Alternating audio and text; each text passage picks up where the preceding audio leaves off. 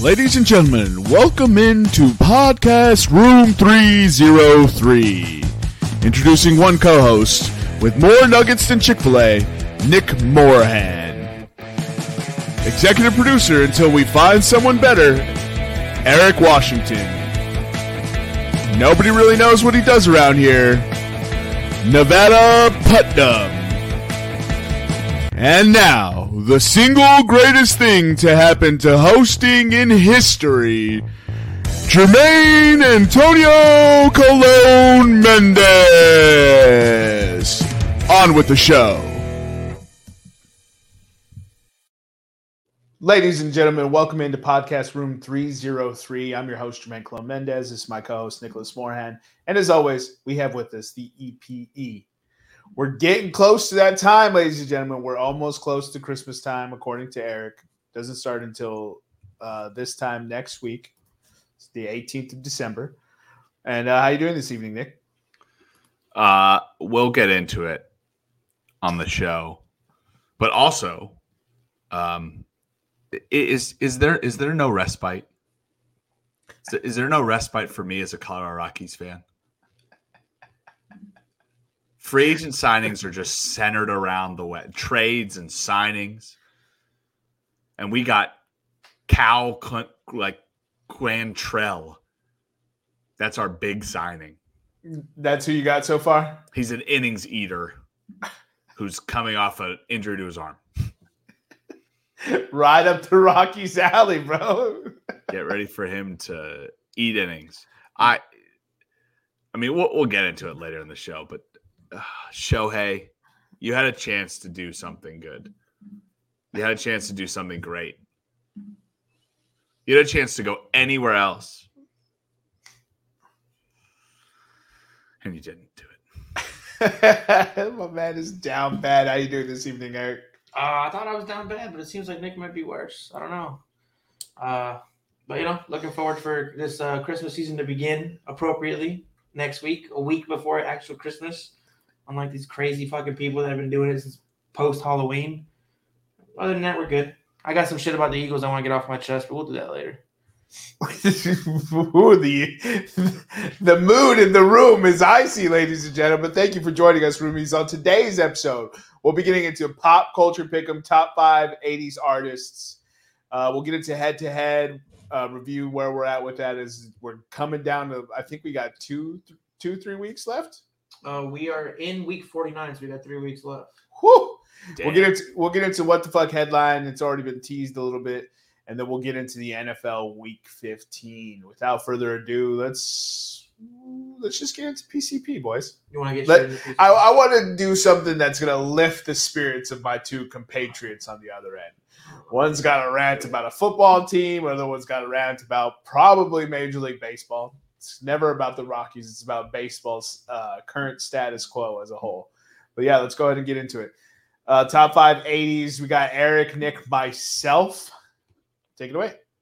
Yeah, so with the first pick, a lot of this stuff is just stuff I heard with my dad. But I'm going to go with the king of pop music, Prince. Oh, I thought you were going to take Post Malone. he's the king of everything. He can do everything, including drink Bud Light and smell bad. Is that what he did? I mean, he drinks Bud Light and he smells bad. Does he smell bad? You smell Post Malone? And he ran into me at Mission in D.C. and didn't apologize. Damn. Yeah, I wouldn't apologize either, though. So I'm judging an entire – I was kind of a douche probably and drunk. But I'm judging his entire personality off that. 1-1 for me, Journey. Oh, someone likes to sing his little heart Definitely out. on the list. 100%. White people love to never stop believing. Oh, they haven't stopped. No, we can't stop, won't stop. Rumor has it they are still believing.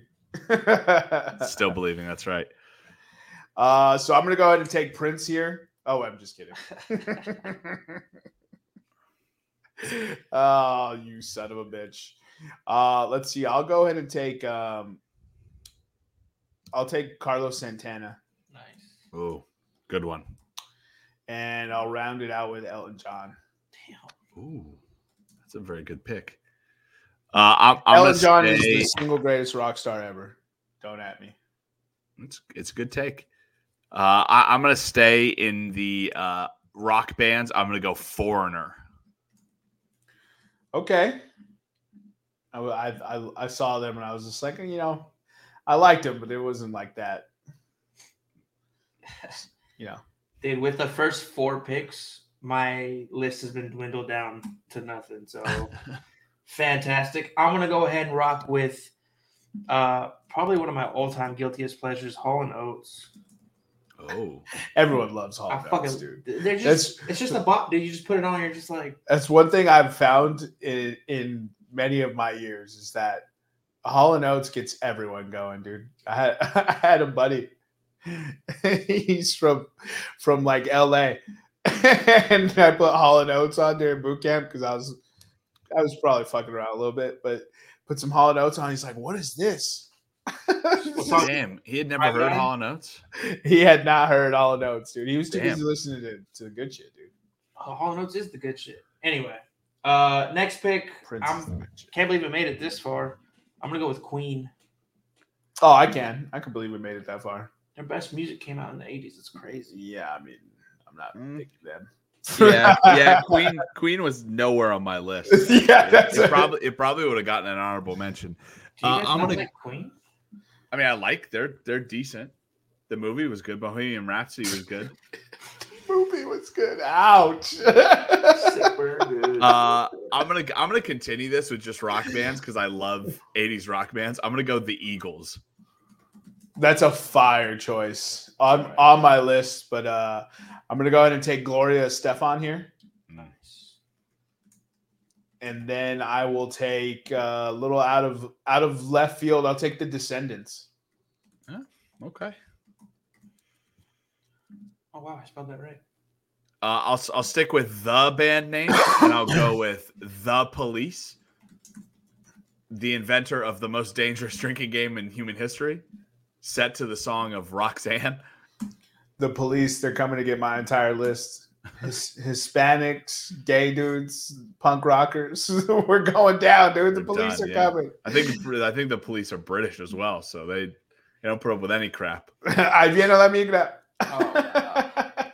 I'm gonna close this out. My last 2 picks, 4 and 5 here, is gonna be the Queen of Cher, and then lastly, I'm gonna rock with the Beastie Boys. Dude, I used to fuck with Sonny and Cher. The Beastie Boys as 80s artists. Yes, dude. They were late 80s. They started late 80s. I'll change it. I got other stuff. They started late 80s. Nah, you want me to change it? You want me to change it? They started late 80s. That's like saying the Red Hot Chili Peppers are 80s artists. It just doesn't feel 80s. The Red Hot Chili Peppers have been making music since the 70s. As the Red Hot Chili Peppers. 70s. 78 is when their first LP came out. 80s. All right.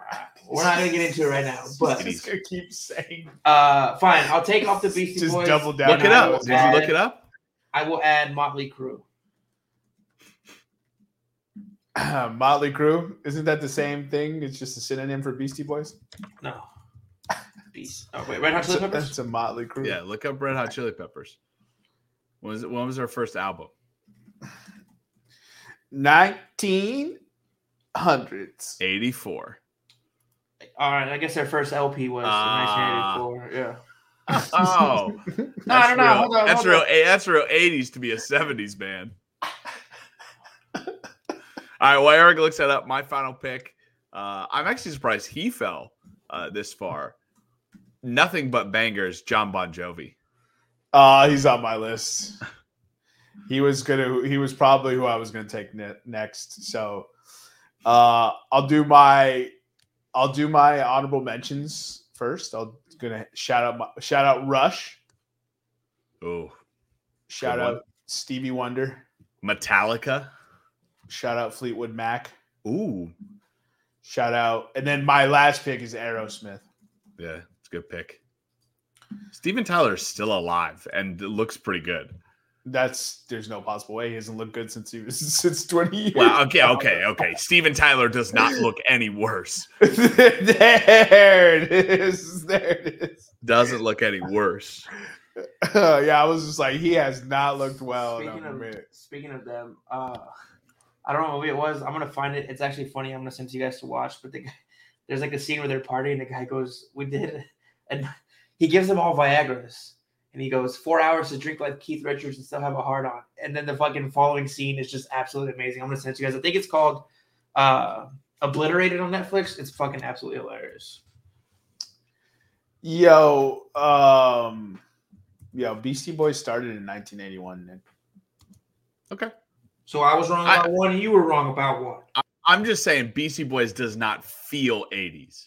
How so? Because it's 90s music. It's not 90s music. The 80s was about rock. It was not about rock. It was the birth of hip hop. You gotta say it that way. The birth of hip hop? Yeah, that's when De La Soul and I was born in Rakim were coming out. LL Cool J. Was born in 91. NWA. Grandmaster Flash. Dude, Cool Herc. No, Just now. Just the entire golden era of hip hop is gone. The 80s was golden era hip hop. That's what they call it. I don't know if it is like. Well, I'm not asking what they call it. The ambiguous. Does Eric call it the golden era of hip hop? No, we're in the golden era of TV right now. So if we're talking about the golden era of hip hop, I'm gonna put it between like 96 and 05. Like that was the golden era. 96 to 05. I think that's probably a safe pick. That's probably a safe pick. License to Ill was 1986. Paul's Boutique 1989. Check Your Head 1992, and then obviously everything after that is 90s. When was the Chronic? 92, 93. Oh, I was about to say, dude, the Beastie Boys 92. didn't do the Chronic. Yeah. They didn't. I was like, what? Dr. Dre was not in the Beastie Boys. But he was NWA. I was like, what the fuck, Eric? You got any honorable mentions? All the people I just named. All right, bet. So yeah, the entire hip hop scene. I almost put Eric B and Rakim. So some that I missed: AC/DC, Guns N' Roses, U2, Billy Joel, Cyndi Lauper. U2 gets a lot of hate, but they got some hits, dude. U2's hits are hits, but I think U2 is just oversaturated. Oh, for sure. They're the E40 of rock. If you listen to the U2 Apple Music station, you're gonna like about 2 hours of listening. Past that, you're gonna be like, oh Jesus. Yo, new fantasy punishment, dude. U2 marathon. No, you have to listen to that album they put on the what they put on your iPhone. You have to listen to that album on repeat for 24 hours. Oh, dude. I'll just kill myself. Just don't get last. And it'll save me a lot of money from having to just pay to be friends with a bunch of guys in a league I'm never going to win. Fucking ridiculous. It's just a membership fee, dude. That's all it is. He's so jaded. It's like society. It's the membership fee that we all pay, but only the fucking select few get the privilege. It's fucking bullshit. So you dude. think you're never gonna win now? I'm gonna win. I'm beating fucking everybody this year, dude. I'm big. What seed are you in the Room 303 league, Eric? I believe 5 or 4. I mean, but hey, listen to the roomies out there. Some of them who are involved in the Room 303 Fantasy Football League. A big shout out this week to the podcast's own executive producer Eric Washington, taking care of business, beating Jason handily, and ensuring my smooth. Listen, it was a rough ride, folks, but we're on the runway. We got everybody back home.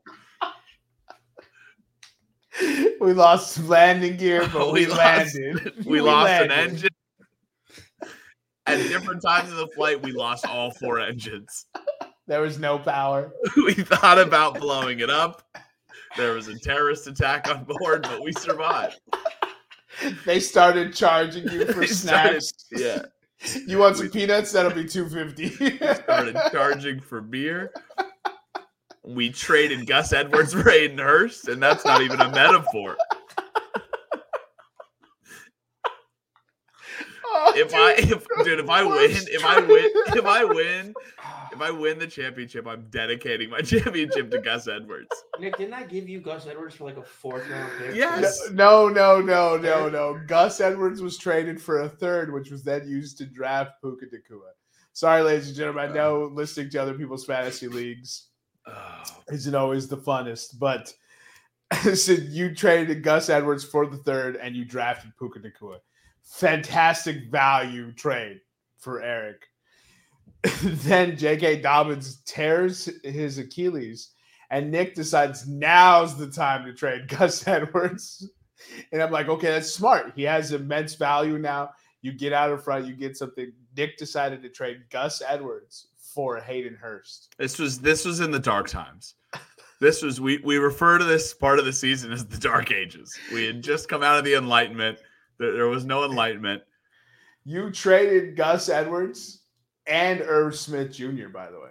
I did trade Irv Smith Jr. You also sent a tight end who didn't score points. You already had a tight end that didn't score points. You traded him to get a different tight end who doesn't score points. Listen, if it didn't work out and I wasn't in the playoffs, I would have been lambasted as one of the worst GMs in the league. But somehow, that trade put him over. After the trade of Gus Edwards, let's see, when did I trade Gus Edwards? I'll look this up and I'll get back to you my record after post. So Eric is 9-5. He was second in the winners division from the year before, and he was crucified all offseason. Eric, do you have any message for the haters? Nah, man. That was lame. I don't, because I still have a lot to prove. I got to win a playoff game, but fuck around and let me win this shit. I'm going to be full of Kanye moments for the whole offseason, bro. I might just fly to everybody's house and fucking mushroom stand them. Oh, my God. Every single one of them. I traded Gus Edwards on September 11th. Never forget.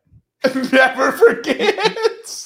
There's a new tragedy. The second most devastating thing that happened to the East Coast. Nick, what was the worst thing that happened to you on September 11th? I traded Gus Edwards for Hayden Hurst. Oh, bro. Not you losing your flight rights. It No. was trading Gus Edwards for Hayden Hurst. Yeah, 100%. Oh, dude, all-time great. So Nick is 6-8. Nick has now squeaked into the playoffs in the final playoff spot. That's right, ladies and gentlemen. He's the NFC South. NFC South home playoff game is what we're calling Nick right now.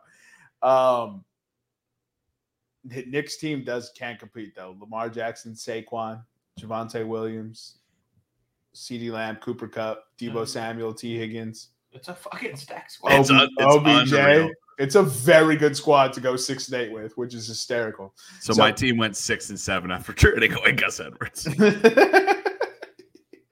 I traded him. Played one game, 1 week. Oh boy! Let's go ahead and get into head, Eric. Head to head. Yeah, that was enough laughing at Nick. All right. So last week, week 48, tough week for the podcast, man. We only had one guy get a win. It was Jermaine. He went 2-1 last week. Oh, I went 2-1. His anytime touchdown parlay hit CMC, CDN, Cortland Sutton, and then he just took obvious winners for money lines, putting him at 51, 86, and 1. He's only down 3.7 units now. Denver money line was a dog. It was an obvious one, dude. The Chargers are useless. Nick went 0-3. Hell yeah. Putting him at 44, 93, and 2, down 13.1 units. Now, Shohei did sign by Monday. Are we doing this for real, dude? Don't start this shit. All right. Room podcast poll. And I'm not going to provide an answer in here, but commentator A said that Shohei will sign by Monday.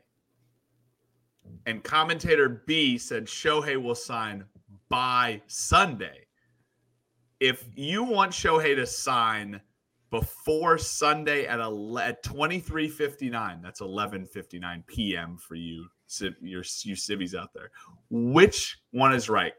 Commentator A or commentator B? We'll let the roomies decide. Continue, Eric. I'm sorry for interrupting. Good. Commentator B was right. Let me see here. I went 0-3. I got robbed, dude. How did you get robbed? Look at my fucking anytime touchdown. I had Mixon scored, Kamara scored, Rashad White scored, McCaffrey scored. Fucking bitch-ass Monty couldn't get in the end zone. And then for the wide receivers, DJ Moore scored twice, Dave Flowers scored twice, or scored Devontae. Oh, never mind.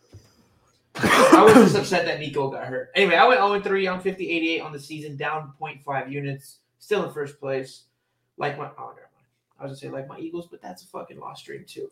Nevada 0-3, 49, 86, and 1, down 7.3 units. He stuck with the hockey bets, and it didn't pay off for him. He keeps betting Connor Bedard, dude. It's so great, dude. He's going to figure it out. Eventually, he's going to learn Corey Perry banged his mom, and he's going to be real pissed. That's what my boy is dealing with this season. He got his mom fucked by his teammate. Oh, my God. Former teammate. God, dude. Can you mentally recover from that? No. Yeah, LeBron did. No. His once promising career has been flushed down the toilet. Bus confirmed. Yeah. Bus confirmed. All right, so Nick, I'll let you take away the what the fuck headline here. Yeah, I mean, I don't really even need an article to pull up, but Eric, if you want to pull up one. So Shohei Ohtani signed with the Los Angeles Dodgers, 10 years, $700 million, which is an absolutely bonkers deal. When the deal was first announced, I thought to myself, $70 million a year, which really in California state taxes for Shohei is like $36 million. I think someone did the calculation in. So the Athletics, Fabian Ardea reported on Monday that Shohei's 10-year deal worth $700 million is actually deferred. So Shohei is actually only being paid $2 million a season for the entire length of the deal. That's 10 years. Which, doing quick math, that's $20 million off. So the rest will arrive without interest between 2034 and 2043. That's $680 million over the next 10 years. If you drop the zero for you math folks, that's $68 million a year Shohei will get. Funny enough, Bobby Bonilla Day ends in 2033. So we will have no break between ridiculous contract years. This one tops it, though. This is just crazy, man. I did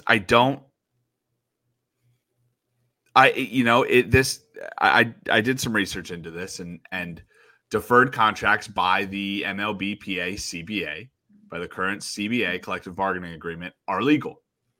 It doesn't set a limit on the amount of deferred payments you can make, because I don't think anyone anticipated this would happen.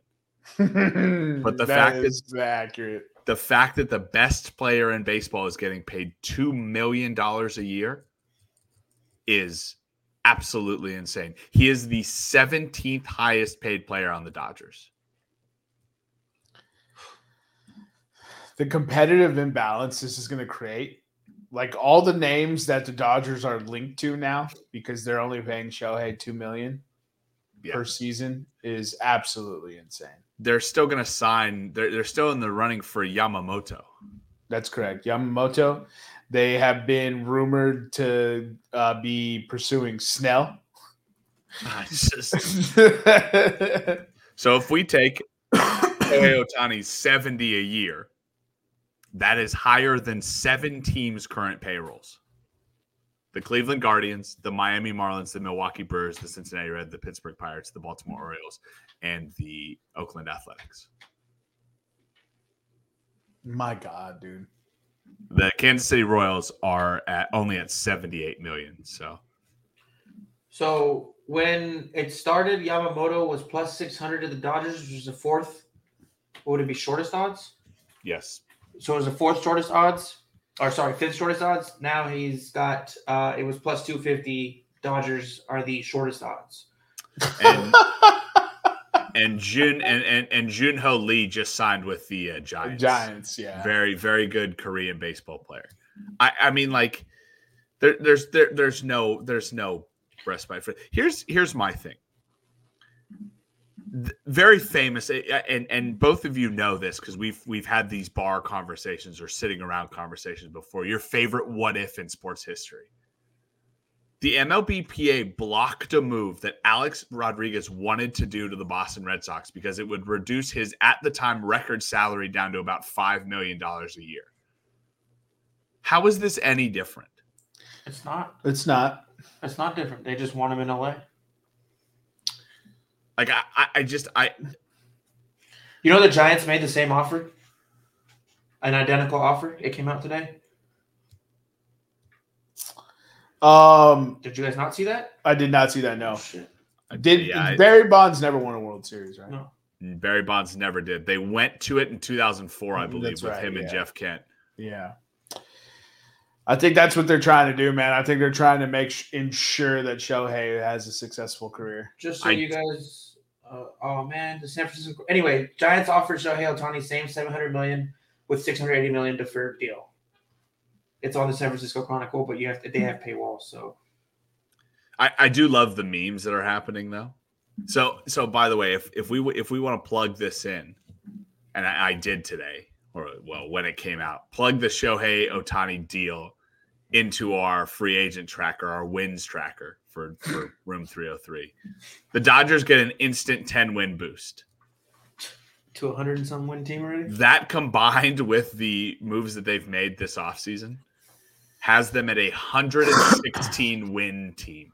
What other moves did they make? I can't remember off the top of my head. Just all right, I'll look it up. Yeah, they're linked to Josh Hader as well.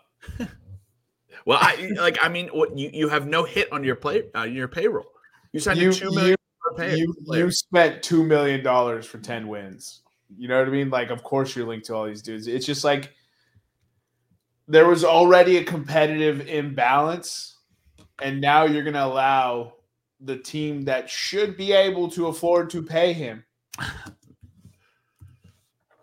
Man. It's like, like the spirit of competition has been absolutely crushed in the last 2.5-3 weeks. The College Football Playoff Committee leave out an undefeated Power 5 school. Now Shohei is signing this $680 million deferred contract. It's crazy. If the Dodgers, what's the disappointment factor? If the Dodgers win 2, is that a disappointment? I don't know. Maybe. I mean, no team is over the luxury tax right now. Did Freddie Freeman ever win MVP? He has one, I believe. All right, I got the Dodgers here. So Victor Gonzalez, relief. Was it right-handed pitcher or relief pitcher? RP. Right-handed. Right-handed pitcher. Joe Kelly, right-handed pitcher. Shohei Ohtani, TWP. Jorbit Vivas, second baseman. Wander Suero, pitcher. Jason Hayward, outfield. Lance Lynn, SP, switch pitcher. Starting pitcher. Yanni Hernandez, shortstop. Eduardo Salazar, right-handed pitcher, and then Ricky Vanasco and Blake Trainen. So in that Eric, that's relief pitcher. RP is relief pitcher. Okay. Yeah, I mean the Joe Kelly move, the Lance Lynn move, the Blake Trahan move to bring Blake Trahan back. So they did sign Joe Kelly after all. Mm-hmm. Yeah, Jason Hayward. Jason Hayward was the low key a really good signing for the Dodgers. He played well for them average, last year. 15 home runs and 40 RBIs. He came back on a team friendly deal. Yep. Freeman won the MVP in 2020. Yeah, so Shohei is joining 2 former MVPs. Yeah, and the second and third MVP runner up from this past season. Yeah. You get what I'm saying? Like, this is how can anyone sit here and their salary cap is the most free salary cap of any team. Shohei. So the players you talked about, Mookie Betts and Freddie Freeman, make up 42% of the Dodgers' current payroll. Shohei makes up 1.5%. He's the lowest paid player on the starting roster right now. He is not the lowest paid player. That would go to Blake Trahan and Ricky. The starting lineup though, 1 through 9. Oh, starting lineup. Yeah, 1 through 9. Sorry, I apologize. I saw it on Instagram today. Yeah. I mean, maybe Will Smith. Will Smith might. Now Will Smith is going to get 9.7. Yeah. It's the best player in baseball. Makes me sad. The least expensive starter for your team. It's crazy. If you compare him with salaries on the Dodgers right now, he is tied with Gavin Lux, and he is just above a player I think you both would agree is a household name. That'd be Yancy Almonte. Hey, yeah, how many teams is this for him now? Eric, what position does Yancy Almonte play without looking it up? I don't know, shortstop? Nope. He's a relief pitcher. Switch pitcher. Switch pitcher. I just don't know anymore. Oh, he played for the Rockies. He did play for the Rockies. Mm. He's 30 years old. He's going to win a World Series now. So, look, do we play next season? No. Yes, because of the Dodgers' lack of success in the playoffs. Yes. If they do not win next year, yes. How big a disappointment is that? It's huge. I think it's the biggest disappointment since the Patriots were undefeated and lost the Super Bowl. Damn, they haven't even played a game yet. Because they're going to bring in, like you said, even if they sign one of the three players you've mentioned, Snell, Hader, Yamamoto, fair. It's not fair. It's not fair. And they have the room to do it. They're going to add one or more pieces. They're going to be active at the trade deadline. This Dodgers team already basically sleepwalks to 100 wins. Now you have Shohei Ohtani. I mean, just don't fire Dave Roberts. The league is safe as long as Dave Roberts. As long as they have Dave Roberts, we're good. All right, you guys got anything else on the Shohei thing other than how immensely sad? I don't even want to watch baseball anymore. The only thing is big ups to him as far as he's not going to have to buy a new house, sell all his shit. And also by deferring, and once he retires and moves back to Japan, the tax structure over there is crazy different. He's not going to be paying those California taxes on that $680 million he's going to be getting. It's actually, it benefits the Dodgers, but it also benefits him down the line too to not be getting those crazy 52% of your money taken away from you by the state of California. I'm pretty sure California's changing those fucking tax laws though. Oh, dude, to make sure they get it. They got $680 on the table to change it. They made changes for people who get California jobs and then work remote. Mm-hmm. They've made changes for that. So long story short, they're going to get their tax out of that, man. We'll see. Unless he has better lawyers than the state of California, but they fucking. Who has better lawyers, the Yakuza or the state of California? We're just putting Shohei with the coups now. Of course, dude, that's his people. Well, you don't want to get the two confused, right? Jacuzzi and Yakuza, or else you find yourself in hot water with the Japanese mafia. Couldn't resist. Actually, can I give a shout out for the week that actually is specifically today? Shout out FS86s. I'm doing one to apply for a security clearance right now. Well, upgrade a security clearance. Never have I racked my brain so much for a house I lived in for 6 months and looking at Amazon addresses and former credit card bills to try to find an address. So shout out to you, FS86, for making me remember every address over the past 10 years. It's not fun to fill out, dude.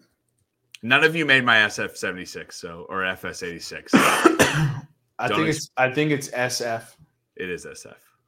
Yeah, you keep saying FS. San Francisco 86. San Francisco George Kittle. No. Anyways, nobody cares about Nick's boring form that he's filling out. Let's go ahead and get into the NFL 14 review. I'm breaking up. Just kidding. What are your two takeaways for the week, Eric? Takeaway number one, he's going to go to Philadelphia, is that Brian Johnson needs to be fired. All right? Let me tell you something here. Jalen Hurts. Tell you something. Hold on. Let me get through this without crying. Jalen Hurts has an expected completion percentage of 61.6% this season. That's the second lowest in the NFL. That's his expected completion percentage. Hurts is presented with the second most difficult throws on average in the entire NFL. Basically, Hurts' completion percentage over expectation is plus 4.9%, the highest in the NFL. So he's doing the most with the least. So basically what that's telling me is it's not Jalen Hurts that's broken, it's the system that's broken. Now you ask me, how do we know this? The Eagles are 8th in yards per attempt and 6th in success rate when throwing between the numbers. But they are 30th in the league in a number of possessions that are played in the middle of the field. Running back screens, they have the 4th highest conversion rate We use it at the 28th the 28th percentage in the league. Running slants, the Eagles are 7th in success rate on slants. We are 22nd in usage on slants. The curls, we rank number 1 in curl success rate. We rank 28th in the league in attempted in usage in curls. We're winning games, where we were winning games, and making up for a lot of bad shit, and we got exposed by 2 good defenses back to back. Brian Johnson is not qualified to be an offensive coordinator for this team. He needs to go. I don't care if we win the rest of the season, we make the playoffs. If we don't win a Super Bowl, he's got to go because he's crippled this offense. It's like watching the Carolina Panthers offense, but if they had a bunch of stars and they just couldn't fucking get it together, is what it feels like. And that's not disrespect. It's just saying that your receivers don't get separation. You know what I mean? Like, it's just horrible. False. And we also are not running the fucking ball with the number 1 offensive line for running the football.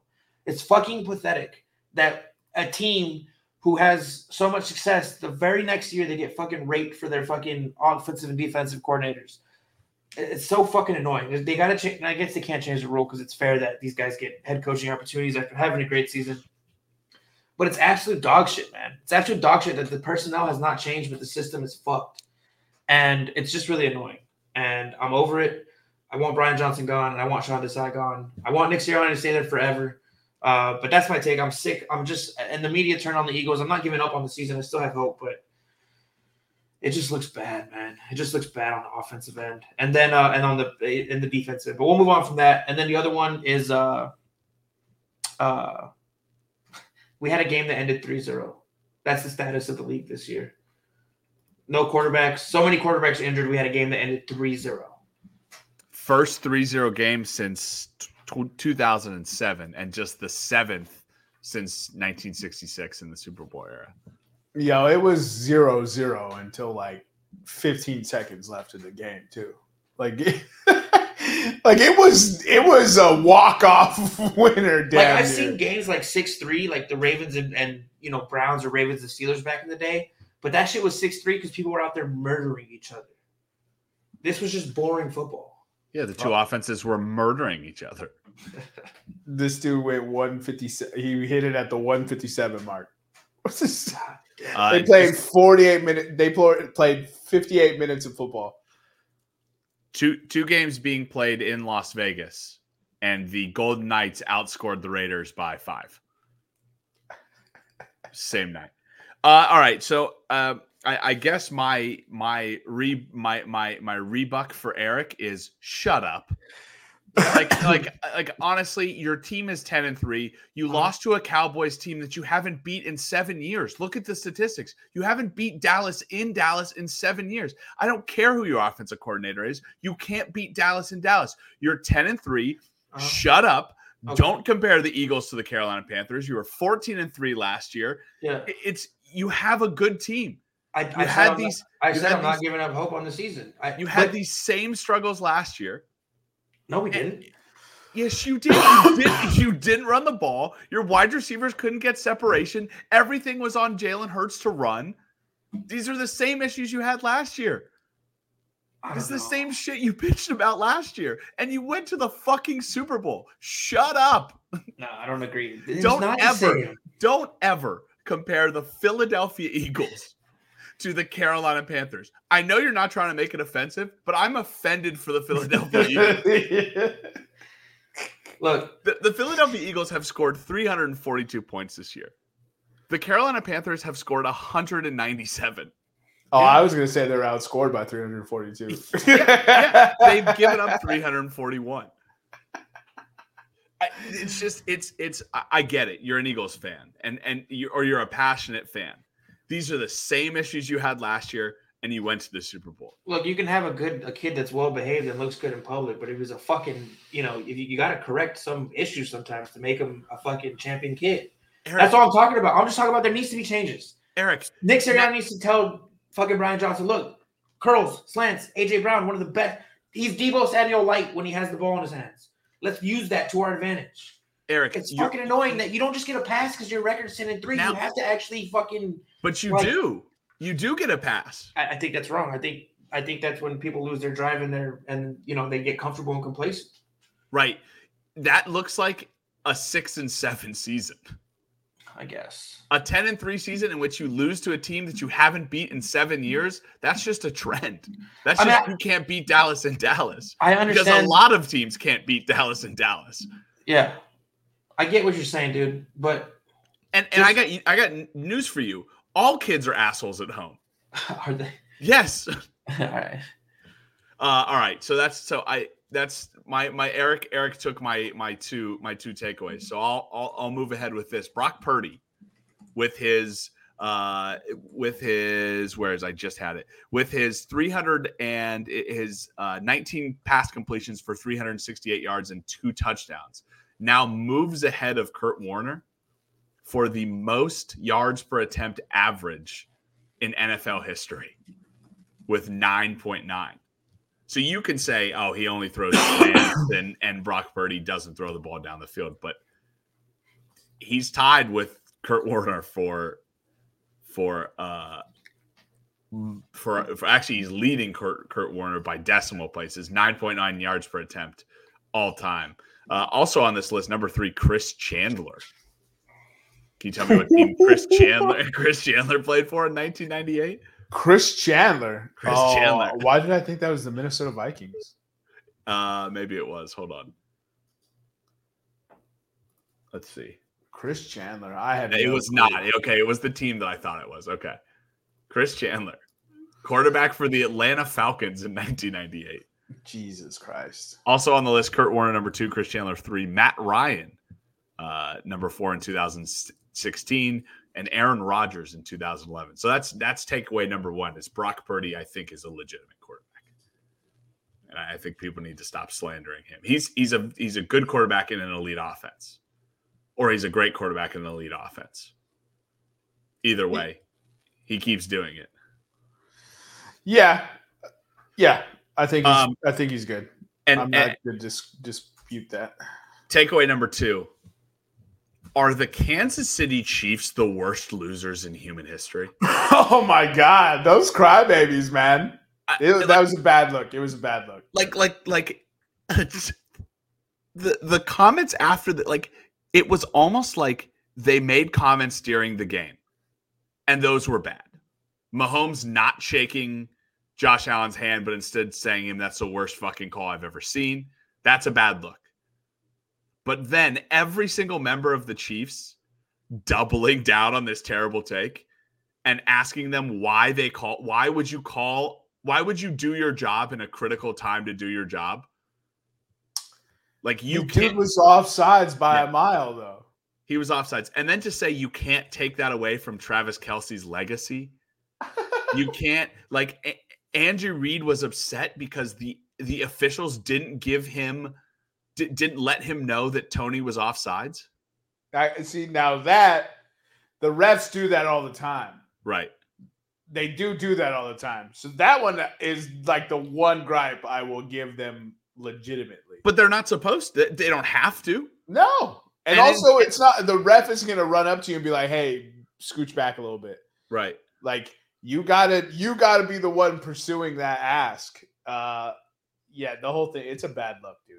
And then of course, let's say this happens to the Buffalo Bills and Stephon Diggs is offsides and Josh Allen reacts the same way because Josh Allen has reacted the same way before. He's a crybaby. He's not the leader of the Buffalo Bills. This is why Stephon Diggs wants a trade. Right? Yeah. Mahomes acts like that. And what do you hear everybody say? The same shit that gets applied to Brady. Oh, he's just a competitor. What a guy that he just wants to compete and he wants to win for his team. You lambasted Cameron Newton after he walked out of the Super Bowl. Rightfully so. Because he wasn't mature enough to sit there and listen to a team beat him. Fine. Apply the same thing to Patrick Mahomes. Mahomes can't even shake Josh Allen's hand and say, hey, you did it. You had a good job. You had the lead with 1:30 left. And then a penalty took that away. He couldn't even say, hey, good game. You put yourself in a position to win to Josh Allen. He had to say, wah, wah, wah. Worst call ever. What did you say, Jermaine? And of anyone, if anyone's allowed to bitch about referee calls, it should be Saints fans. What have you said or about the Saints calls? There's still time left. Yeah. 1:30 left. I don't think that was a fourth down.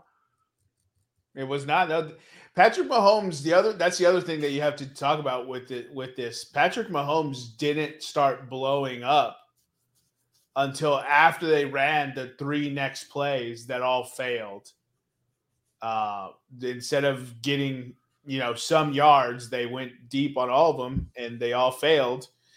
And then they had to give the ball back. So it's like, you didn't bitch until after you knew the result. After you knew the result didn't go your way, that's when you started bitching.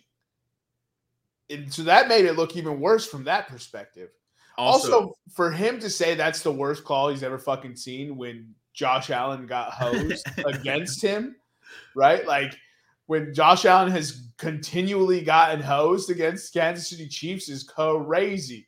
To say that, to sit there and say that when you won the Super Bowl on a bullshit call. Inside 2 minutes that the refs made. 2 minutes. The refs bailed you out and won you a Super Bowl on the least egregious pass interference call in the history of the NFL. And this is how you're going to react when a call goes against you? It's a bad look. It's such a bad look. And what blows my mind is that it feels like nobody, and I haven't seen very many things. I've seen like Rich Eisen react. Well, also we don't watch Talking Heads. Not anymore. So we need to get Eric back in here to let us know what the Talking Heads. Yeah, Eric will have to let us know about the Talking Heads. But it's like, I saw Rich Eisen react, and he was just like, "Are you fucking kidding me, Kansas City?" Like, I do love Rich Eisen. So like, it's like, how do you feel like you should be able to you feel like you should be able to call this out? You think it was that bad? Yeah. Like, no, it wasn't even close to that bad. Yeah. I literally sent a compilation to the Instagram chat of just all the blown calls that have gone in the Chiefs' favors. Yeah. The pass interference calls that they lost to the Green Bay Packers on, they were less upset about those calls than this correct call. The pass interference ones were incorrect. They didn't call it. This one is the correct call. They're more upset about this one than that pass interference. So, like, make it make sense. I don't get that. Yeah, I can't, buddy. Can't make it make sense. Yeah, what's funny is, like, Patrick Mahomes is a pretty likable dude, but the more he's in the limelight, and he's going to be here for a very long time because everyone's already starting to call him the GOAT. You kind of make sense why his brother and his sister are in his circle. like begets like is what you're saying? Yeah, it kind of just feels like that. Like, maybe Patrick Mahomes is kind of a shitty dude.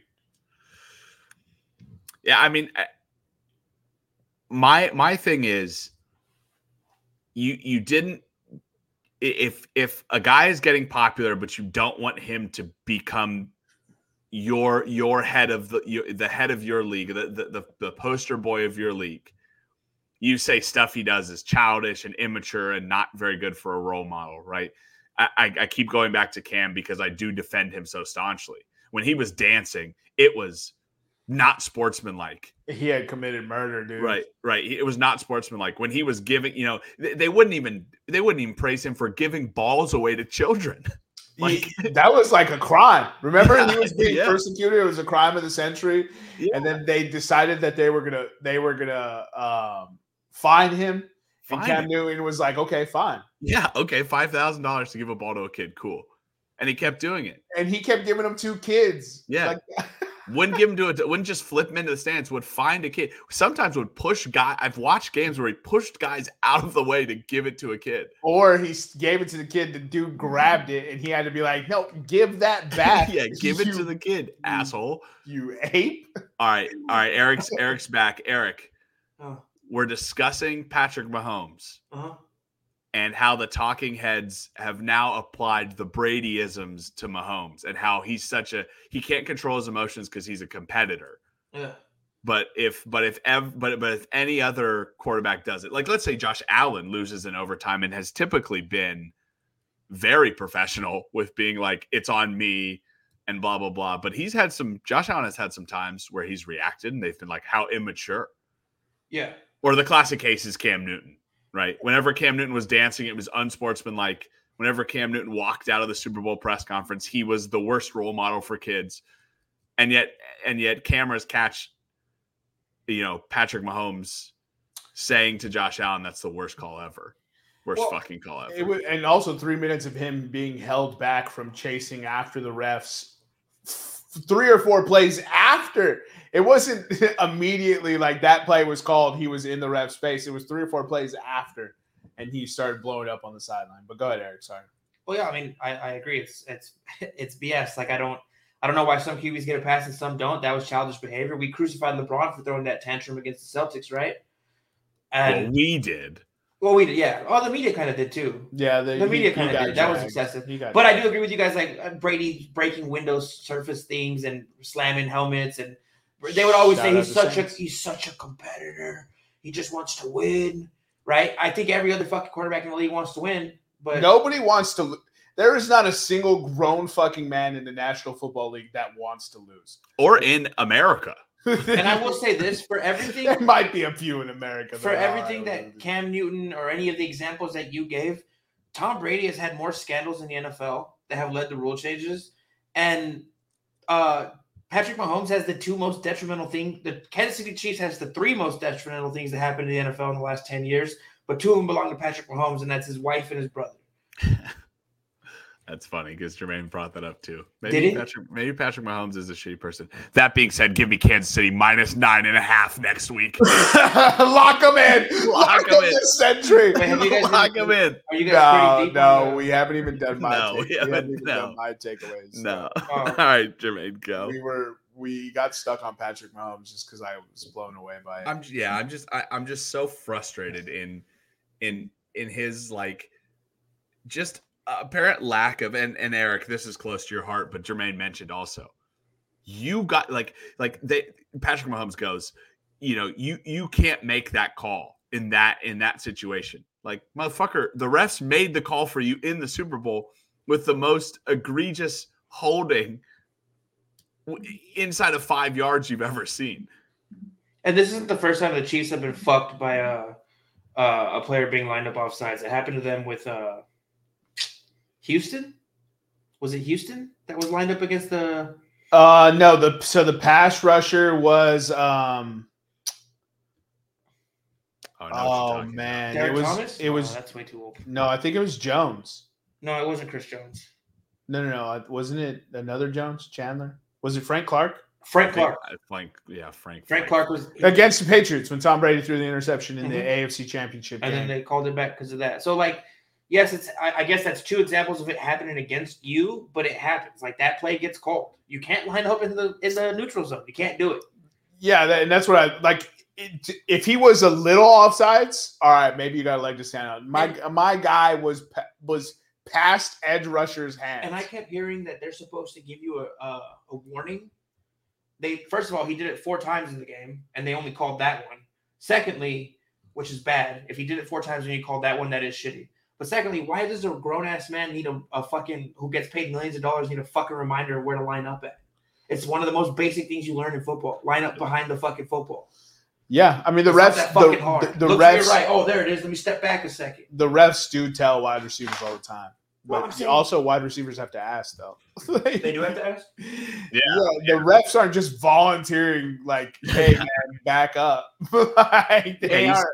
You've seen the point. Benevolent gods. You've seen the point to the side, right, Eric? Yeah. Like, he's not being like, check me out to the fans. He's asking the ref, am I line good? Yeah. Yeah, that's exactly what he's doing. So, no, so my takeaways, I wanted to do a blind resume for one, and then I'll get into my other one after that. Okay. Right, so, blind resume. So you have 18 for 26, 119 yards, 4.6 average, 2 touchdowns, 1 interception, 1 sack, 32.8 QBR, and 88.5 rating. So that's player A. Player B, 13 for 36, 137 yards, 3.8 average, 0 touchdowns, 0 interceptions, 4 sacks, 12.6 QBR, and 48 rating. Can you tell me who quarterback A is and who quarterback B is? Quarterback B is Mitchell Trubisky. No, that's a great guess, though. I love the guess. Quarterback A, Justin Fields? No, that's actually a good guess, but no, Justin Fields. Eric, your guesses. Man, that was this weekend? That was this weekend. Was it the Vikings game? Aiden O'Connell and Fuckface? No, that's a great guess as well. Oh. It's not that game. Was it Patrick Mahomes and No? Josh Both quarterbacks are in a game against each other. They're not in the game. They are in a game against each other. Man, who threw the ball 36 times? Bryce Young. Bryce Young. Player B is Bryce Young. Player B is Bryce Young. All right. I knew I recognized those stats from somewhere. Player A was Derek Carr. Derek Carr had 31 passing yards going into the fourth quarter. Yeah, I mean, what an awful game. I didn't even – the game was so bad I didn't even smack talk Jermaine. Like, I just couldn't. I could not come up with any smack talk to send you, dude. It was just awful. How it ended 28-6, I have no idea. We scored 14 points in the fourth quarter. No, I know. Of course I know, but like what I'm saying is Derek Carr didn't outduel Bryce Young. It was a hot potato of a football game. You have it. It was awful. And now the Saints continue to do the reason why we haven't fixed our quarterback problem is we're a good enough football team to just be in contention and then be eliminated with 1 or 2 weeks left in the season. And here we are again, 6-7, tied for the division lead with the Tampa Bay Bucks and the Atlanta Falcons. And we have another shot at winning the division and playing a playoff game, dude. What in the fuck is going on? All that to be said, from that point, I want Giants +6 this week. There is no way we can barely beat the Panthers like that and be favored by 6 points. That's too big a spread. The last takeaway I have from that is there a quarterback controversy in Cincinnati? No. What about in Seattle? No. Drew Lock and Jake Browning both balled the fuck out this week, dude. I think Drew Lock is good for like a Matt Flynn type game. Drew Lock is good for like a game that'll keep him in the league for like another 5 to 7 years. Drew Lock is a guy that Justin Herbert owners are going to have to start this week. That's brutal. Oh, man. The injuries this year have been shenanigans. Let's get into the Week 15 betting slate. Yeah, so Week 15 betting slate.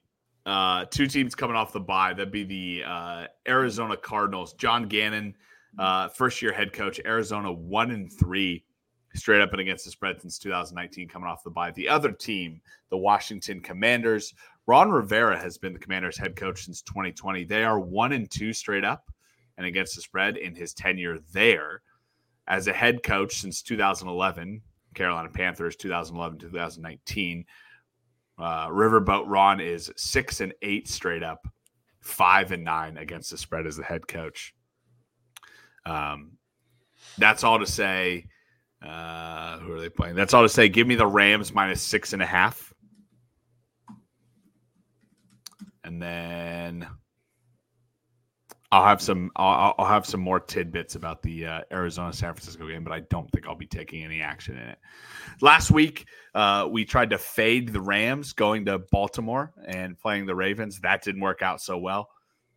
This week, there are no West Coast teams traveling to the East Coast early. However, Eric's Eagles do travel to the West Coast in prime time to play the Seattle Seahawks. Seattle is +4. I know all that stuff that I talked about the Eagles and how good they are. Give me Seattle +4 based on that. Teams, East Coast teams traveling West Coast in primetime this year, 1-2 straight up and against the spread. 5 teams last week scored less than 10 points. The Carolina Panthers, the Houston Texans, we already talked about this, but the Minnesota Vikings and the Las Vegas Raiders and the Los Angeles Chargers. When teams score less than 10 points, and they are the dogs this week, or the week after, excuse me, that would be the Carolina Panthers, 3-point dogs, the Houston Texans, 2.5-point dogs, the Minnesota Vikings, 3.5-point dogs, and the Chargers, 3-point dogs. Teams are 15, 12, and 4 as dogs of less than 10 points. That's 55%. Give me Carolina +3. Give me Minnesota +3.5. And then the Chargers and the Raiders play each other. Since the Raiders have moved to Las Vegas, they have won twice and lost once. They're on a 2-game winning streak in Las Vegas. However, the total has not been under 47 since the Raiders moved. Right now, the total is set at 34, though. I would like over 34. I know Justin Herbert's out. Who cares? Give me over 34. Too low. Easton Stick versus Aiden O'Connell. It's a shootout. Easton Stick. What a name. It's a very good name. What kind of stick is he? Kind of sticks to you, right? That's really bad. 2 games this week where the spread is over 9.5 points. This year, the trend is actually when the spread is greater than 9.5 points, you want to take the over. The over on the year is 22-11 in games over where the spread is greater than 9.5 points. 2 games this week, KC and New England and San Francisco, Arizona. Give me the KC New England over 37. That's too low. And then favorites when the spread is greater than equal to 9.5. They are 19-14 against the spread this year, 27-7 straight up. Give me KC -9.5 because also here's a little Nick factoid. KC, when facing a rest disadvantage since 2019, is 9-7 against the spread. The New England Patriots in that same time frame, they have the rest advantage from playing on Thursday Night Football, 3-8 against the spread. So give me KC -9.5. More division matchups. The second game where the spread is over 9.5, that's San Francisco, Arizona. Arizona is 13.5-point dogs playing at home. However, this game, when playing in Arizona is actually Arizona is 2-3 in the last 5. However, the spread has been inside 8 points 4 of the last 5. I don't want any action on that game. That was just a little Nick tidbit. 3 more division games to cover. Houston and Tennessee. Houston traveling into Tennessee. They are 3-2 in the last 5 years. That spread has been outside 3 the last 5 years. I think Tennessee wins this game. Give me Tennessee -3. It's -2.5 right now. Yeah, I'll take minus. What's my -3? Probably gets me a couple of points. So I'll take -3. It's probably, if it's -118, -1.5, you'll probably get it even money or close to even money, probably -105 at -3. The New York Jets and Miami. New York has not won in Miami in the last 5 years. And actually, since 2015, they have not beaten Miami. However, the spread has been inside 8 4 of the last 5. Give me the New York Jets with zipper Zachy Will. Hey, my 9 guy. points on the road. Give me Jets +9. Let's go. But one final note, other than the Carolina +3 action on here, Atlanta, when traveling into Carolina, last year broke their 4-game win streak traveling into Carolina. All spreads in the last 5 have been outside 8 points. Jermaine, I would ask you to look up what the Carolina Panthers. What can we get Carolina Panthers minus? And see if we can take that Carolina Panthers spread. So Carolina minus? Carolina minus. Carolina minus. Can we get Carolina -8? Oh, geez. Yeah, give me Carolina -8 plus 359. I'll take the Carolina Panthers -8 as well on top of that Carolina +3. And then my final bet of the week for Knicks Nuggets, Green Bay, after playing on Monday Night Football, they go in with a rest disadvantage to play Tampa Bay. They are 12-8 with a rest disadvantage. Tampa Bay with a rest advantage 7-7-1. Give me the Green Bay Packers -3.5. What do you gentlemen have on this Week 15 betting slate? Eric, go ahead. So my 3 picks, I'm gonna go. Where is it at here? Let me see. I'm gonna do Kansas City versus New England. I'm gonna do the under 37. Oh, the Patriots are god awful, and Kansas City doesn't look the same. I'm gonna take Chicago Bears money line plus 145 at Cleveland, and I'm gonna take Arizona Cardinals plus 13.5. So some big risk bets there. Dude, this Chargers Raiders game, like, no Justin Herbert, you got to bet Raiders -3, right? Wrong. Give me Chargers money line. yeah. Give me Chargers money line. Hey, Eric or Jermaine, can you look to see what this game to end in a tie is? Chargers Raiders to end in a tie. Let's see. I think it might be under game props. Because doesn't this just feel like a game that there's no either this feels like there's no touchdown scored in this game, or it's a tie. Let's see. Longest touchdown. Winning margin. Tie plus 6,000. Eric, I'll take the tie plus 6,000. Chargers Raiders. If you're taking the tie, take overtime as well. Let me find that. Overtime, yes, is plus 1,100. Could I parlay the two together? You probably have to check on your phone for that. That's true. All right, let's. I'll take a look at it because I don't have an account. You said plus 1,100 for that one. Plus 1,100 for that one. Yeah, I mean, if you're going to take a tie, it has to go to overtime to do it. So you might as well. You might as well rock both. And if you can parlay that, that's absolutely bonkers, dude. Josh Dobbs. He hit his quota of playbooks. Is that what happened with Josh Dobbs? Yeah. He's got too many plays running around. He looks like he forgot how to play football now. Big brain energy. Nick Mullins is the starting quarterback now, so we have Nick Mullins versus Jake Browning. This game is just an absolute shit show. It's 10 a.m. on Saturday. I'm going to take the over 39.5 because I'm just rooting for chaos now. This is such an incredibly big matchup. Pittsburgh Steelers and Indianapolis Colts are both playoff teams right now at 7-6. They're the 6th and 7th seed. And this is such a big matchup. Give me Steelers money line at plus 110. Look, I'm going to continue to bet with Mike Tomlin until he has a losing record. Give me the Detroit Lions -5 against the Denver Broncos. Oh, I actually want to switch one of mine. Right. Then I'm going to take the Chiefs Patriots over 37.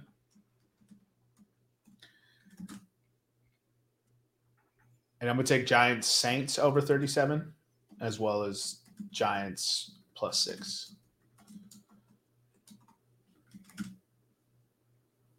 Okay. Give me This is dependent on Tyreek Hill playing. If Tyreek Hill plays, then I don't want it. But if Tyreek Hill doesn't play, then I want Jets money line plus 370.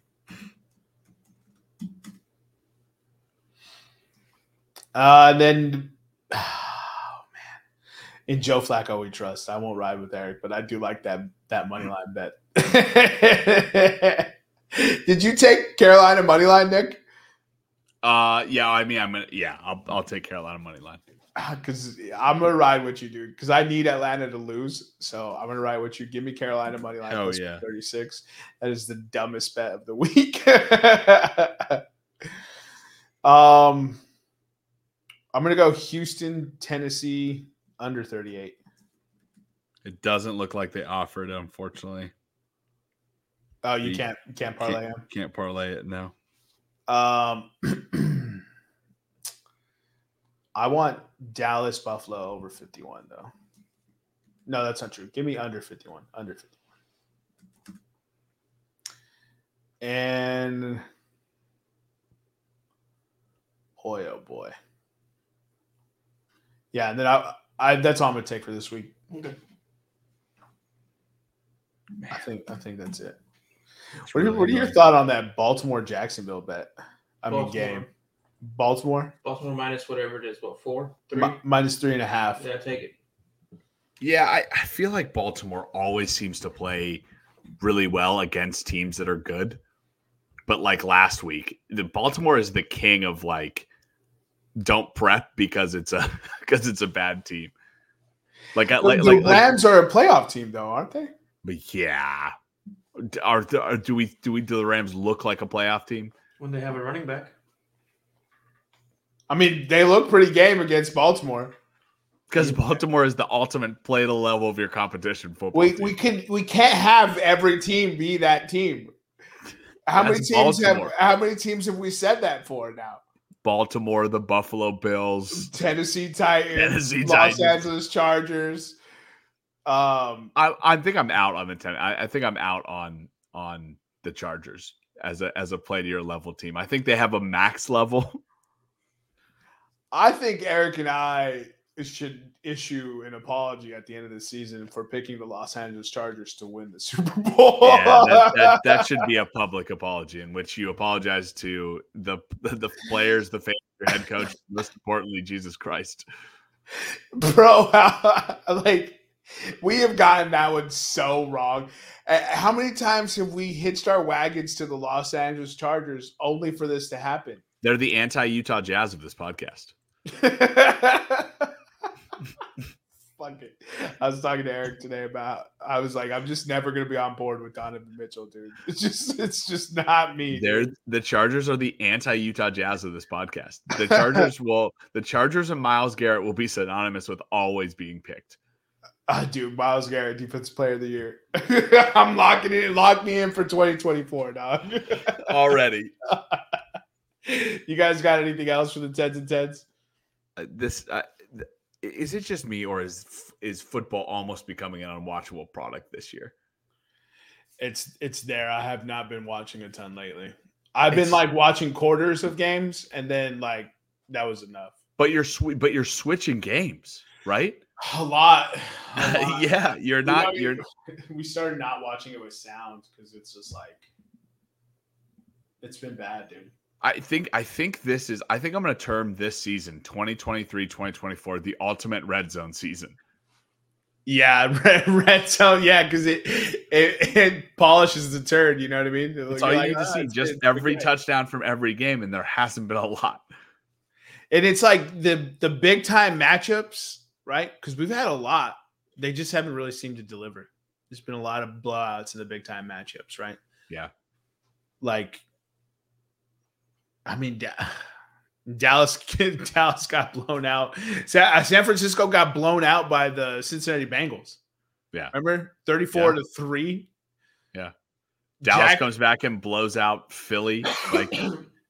Jacksonville got blown out by San Francisco, I think. San Francisco blew out Philly.